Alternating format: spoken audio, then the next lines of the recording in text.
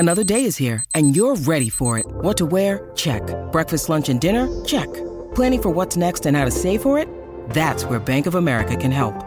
For your financial to-dos, Bank of America has experts ready to help get you closer to your goals. Get started at one of our local financial centers or 24/7 in our mobile banking app. Find a location near you at bankofamerica.com/talktous. What would you like the power to do? Mobile banking requires downloading the app and is only available for select devices. Message and data rates may apply. Bank of America N.A., member FDIC. Welcome back to Road to the Ashes on SEN and Talk Sport. You with Simon O'Donnell, Steve Harmison. Thanks to Australian Made.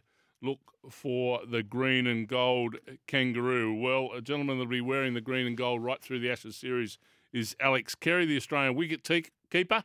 And we welcome Alex to the Road to the Ashes, which I've no doubt he is genuinely excited about. Alex, welcome to you.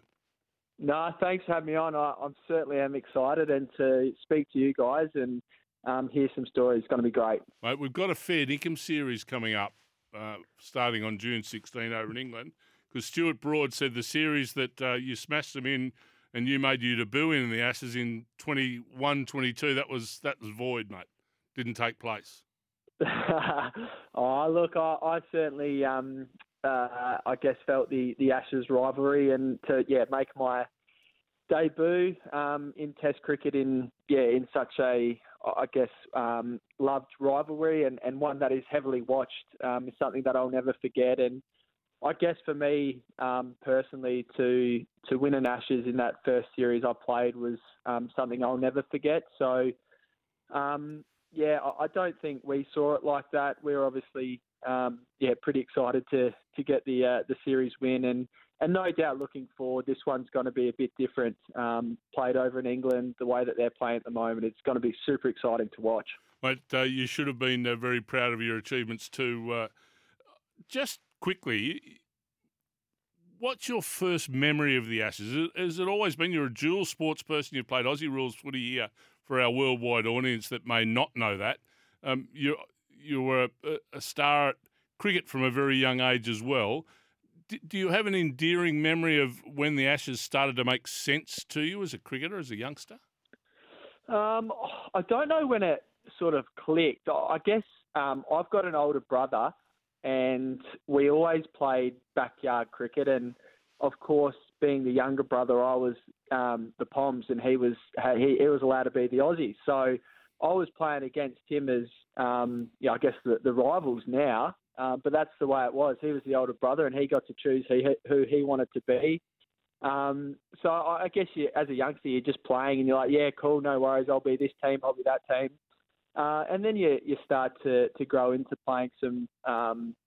I guess more senior cricket, and you understand what it means and the rivalry, what it means. And then you see the Ashes series in the past.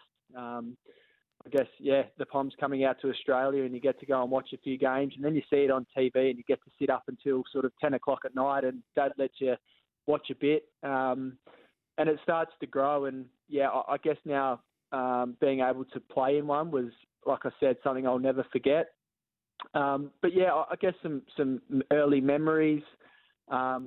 Seeing the heartbreak in 2005, watching Adam Gilchrist at the Wacker taking on Monty Panesar and scoring that amazing century. They're just some things that sort of stick out. But there's so much history, and to be a part of it is something that I'm super privileged and honoured to do. You mentioned that. I mentioned that Adam Gilchrist and Monty Panesar in 2006-07.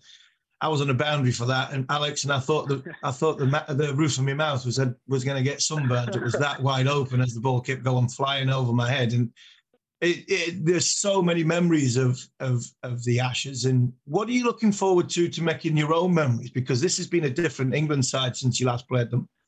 Do you get carried away in trying to be like England, the way they've been playing, or have you got plans that you think, right, this is how we are going to go and we're going to block it out? Has there already been conversations, or is that yet to come? No, you are spot on. I think those conversations will start. Well, probably have been taking place with the coach, the captains, and analytics. For us players, we've got a bit of training together in the next couple of weeks up in Brisbane. So to start to talk about and put the language together up there's some guys over in England playing at the moment, and we'll all come together before that World Test Championship and have our focus, solely on that game, but with the eye to the first Test match. We know, and we've heard some stuff in the media what the wickets might be like and the boundaries, etc. The way that you guys are playing at the moment is it is eye-catching, and I hope and I know that we'll be really prepared. I'd like to think we're not surprised now that the way that they'll come out and play, and then it's a matter of us to back our skills as well to combat that, and which the tactical stuff will sort of start to take place over the next couple of weeks, but. Yeah, I don't see us falling into, our batters going out and trying to score at the same rate.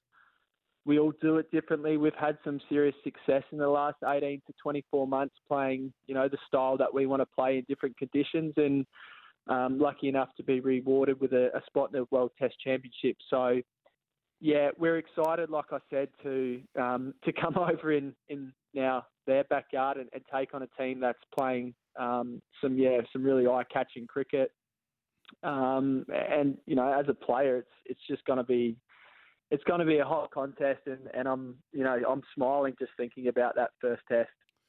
Alex, do you make any sort of adjustments to your technique, the way you play going onto different surfaces over in the UK? Because it is very different to home. The pace, the bounce are quite different to what you experience here on your home decks. Yeah, it's probably something to stay open-minded about and speak to the senior guys and the players that have spent a fair bit of time over there.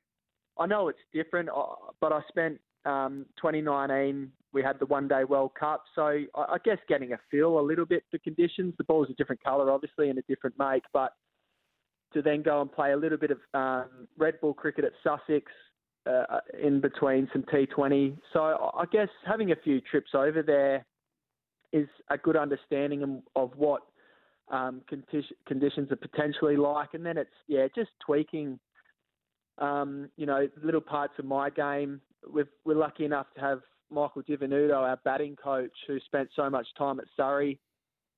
Some players in Marnus who have done so well over there, and Steve Smith. I think those conversations will naturally happen, and once we have, sort of 10 days lead up to that first Test or the Test Championship, we'll be able to get a bit more of a feel for it. I think as well for me, a lot of it is around mindset and making sure I'm in a positive mindset to go out and play. Batting at number 7, you're hopefully in a good position. You can move the game forward, and if you're in trouble anyway, it's go out and do your best and try to get them out of trouble. So, loving playing amongst this team at the moment. The dynamic of the group, and Usman Khawaja, who will face 300 plus balls, to a Travis Head who will face 60 balls, and they'll probably end up with the same score at the end of it. It's great to be a part of. And as a wicketkeeper, Alex, have you spoken to anybody, taking any advice about keeping in England? Because, like Simon mentioned, it's different. The ball bounces the ball, but the ball's different. It wobbles around. Lords is completely different to Edgbaston. Edgbaston's completely different to Old Trafford. And you create a few more chances as a bowling unit. But from a keeper's point of view, you stand in a completely different spot. Have you taken any advice about playing in England, and also playing in the Ashes where there's a crowd? I know Stuart Broad's tongue in cheek, but it's going to be a hell of a lot different to what it was in Australia in 2021. No, you're spot on. It's a really good point. I think it's hard to train the wobble that I guess as keepers we know comes down, and we make it look a bit silly at times if we don't get a hand on them. But it's really hard to sort of train that, and how do you get a ball to wobble with hits off the bat or throws off a board? It just doesn't happen. So I think for me, just staying really open-minded, knowing that there's going to be days where it doesn't look pretty, getting in good positions. You see some of the techniques of the English keepers, and it's completely different to the Aussies. So I think adapting as quickly as I can. When I get over there, I'll hopefully have some centre wickets and stand back and open those nets up and catch a few balls from our bowlers.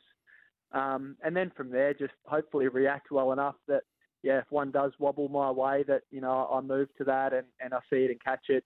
But it's a really good point you make. It's probably something that, as cricket fans, you sort of expect the wicket keepers to make it look easy at times. But, it wobbles down and it's like, what are you doing? But it's all part of the fun and the praise that our wicket keepers don't get. Alex, I remember years ago when you went, I think, to the UAE to experience Indian wickets, and at the ICC they have pitches prepared that are English wickets and Indian wickets and New Zealand wickets, all sorts of different surfaces. When you go up to Brisbane, do you have that luxury up at the National Academy? Are Australia able to produce those sorts of wickets? Look, I think as best they can. It's hard to replicate the actual, conditions to a T. But, NCC do a fantastic job. They've got red soil, they've got the black soil, they've got different types of soils in wickets as well. So preparing for that India tour, we were able to do that a bit. And then, England, I guess, it's a tough one. And, you're hearing hard and fast wickets is what might be prepared, but if the weather's around and the covers have been on them for weeks, it's hard to produce wickets like that. So, we're really fortunate. The NCC do an amazing job. You've got so many different opportunities to train on, and different types of wickets. And however, the humidity is probably a little bit different to the UK at the moment. Mate, there's no humidity. I spoke to Harmy earlier. I think he backed me up. He reckons it's about -2 at the minute. Yeah, so that's hard Alex, to prepare. I live in the north. Alex, I live in the northeast of England. We've not seen the sun since last June. So maybe I've got to go down to Tasmania and get some training in, or those types of conditions. Mate, just make sure you take it for India, but and go in the saunas. But it's a little bit different to trying to acclimatise for England. Sit in the air conditioner or the freezer. Take a couple of in the ice bath for a week. Long sleeve jumpers will be part of the day, I am sure, when you first arrive over there in England. Alex, we wish you well. There's massive expectations we build into this Ashes series of 2023 and 21-22. It wasn't void. Take great memories from that, and we look forward to 5 really competitive Test matches over the next few months.